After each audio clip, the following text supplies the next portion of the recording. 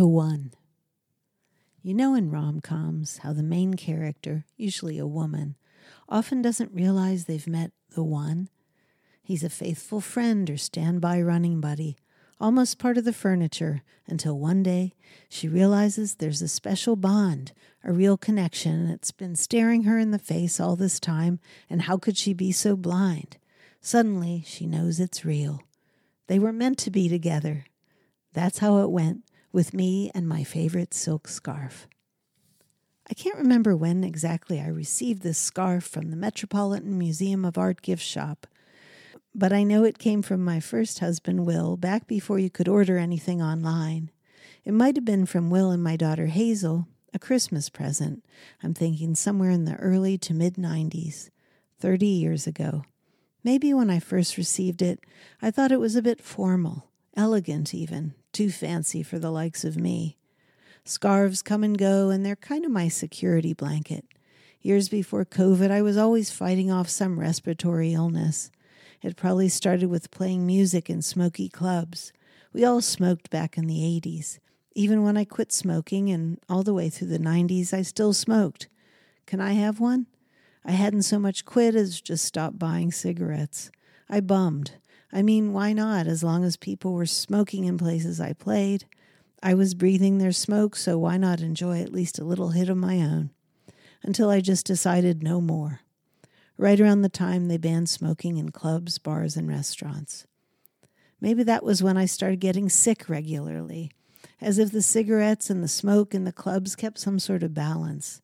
When I really started breathing without the air filtered through an occasional Marlboro Light, it felt like I constantly had trouble keeping a clear head, freezing in a club outside of Boston or a room above a pub in the north of England. Wrapping a silk scarf around my throat felt like insurance, or at the very least kept me warmer and cozier, a level of control. How long does a scarf last? Let's say 30 years. Not of constant wear, though. I didn't fully appreciate the one for a decade or more. Just throw it on the pile with the other ones. Scarves come and go. I'm a Vera lover, Echo too. As thrift stores have been reduced to regurgitating clothes from Target that weren't that great in the first place, the scarf rack, like vintage towels, napkins, and maybe belts, has been a place I could still feel a little frisson of excitement in the goodwill. I've never been able to pass up one that had a few things going for it: color, texture, size. A cheap thrill you can get your money's worth from in just a few wears. Very few become keepers. I grew into the one, realized it went with everything, was the perfect size, shape, weight, and had all my favorite jewel tone colors artfully distributed over its surface. I wore it so much it eventually started wearing out, fraying around the edges, till there was more fray than edge. I started to feel like a child with a blankie, that special object they can't be without. What would I do when my old favorite made me look too much like a hobo? How much time did I really have to keep rotating the square, to keep the falling apart bits from dragging in my food, dunking in my drink? I thought maybe I could try and trim the edges and learn to sew a rolled hem. I put the one in my sewing basket, where old clothes go to die and be reborn as other things I never have the time to get around to making. Scarf went in, scarf came out, as cold weather cycled around again. Just give me one more season, then we can say goodbye. A few years ago, I did a little research.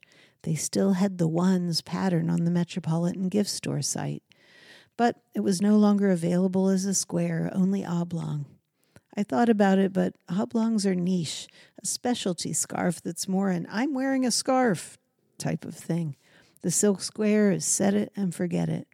I let the idea rest, decided I'd just accept this special scarf was going to have to sunset. Maybe I could make a throw pillow out of it. But that just made me sad. And what would Eric have to say about having to watch TV with his head on a gift from my ex?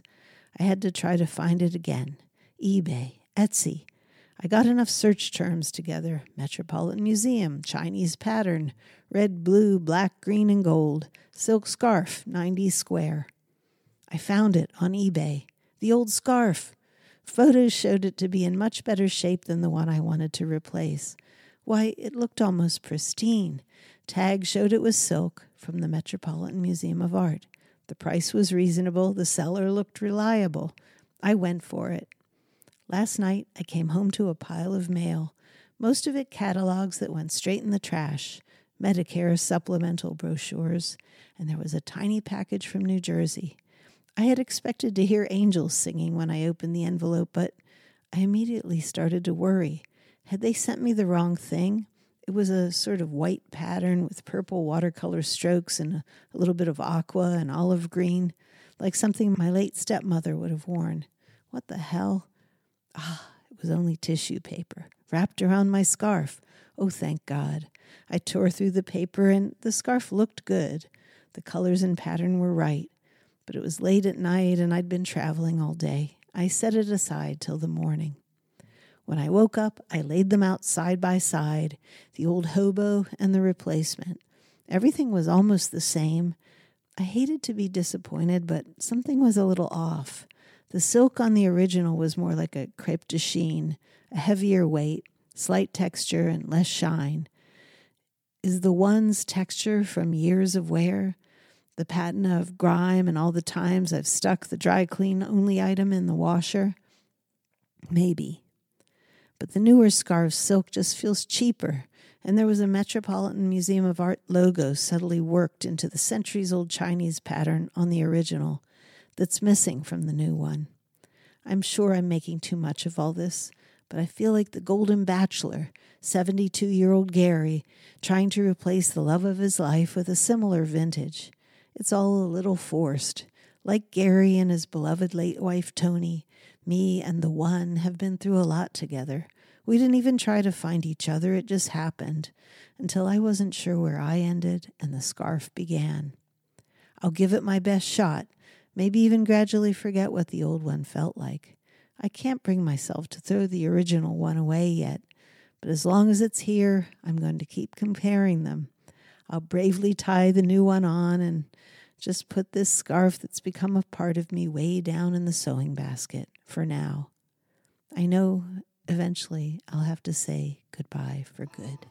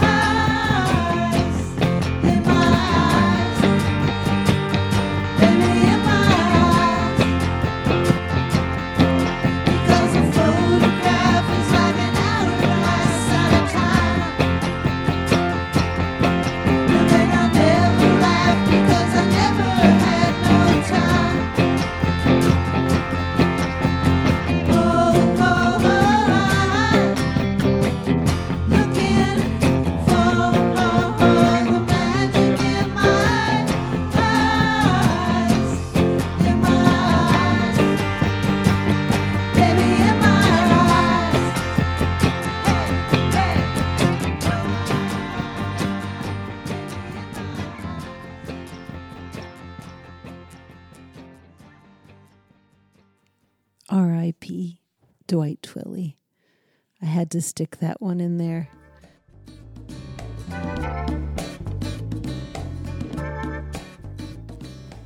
You've been listening to Diary of Amy Rigby.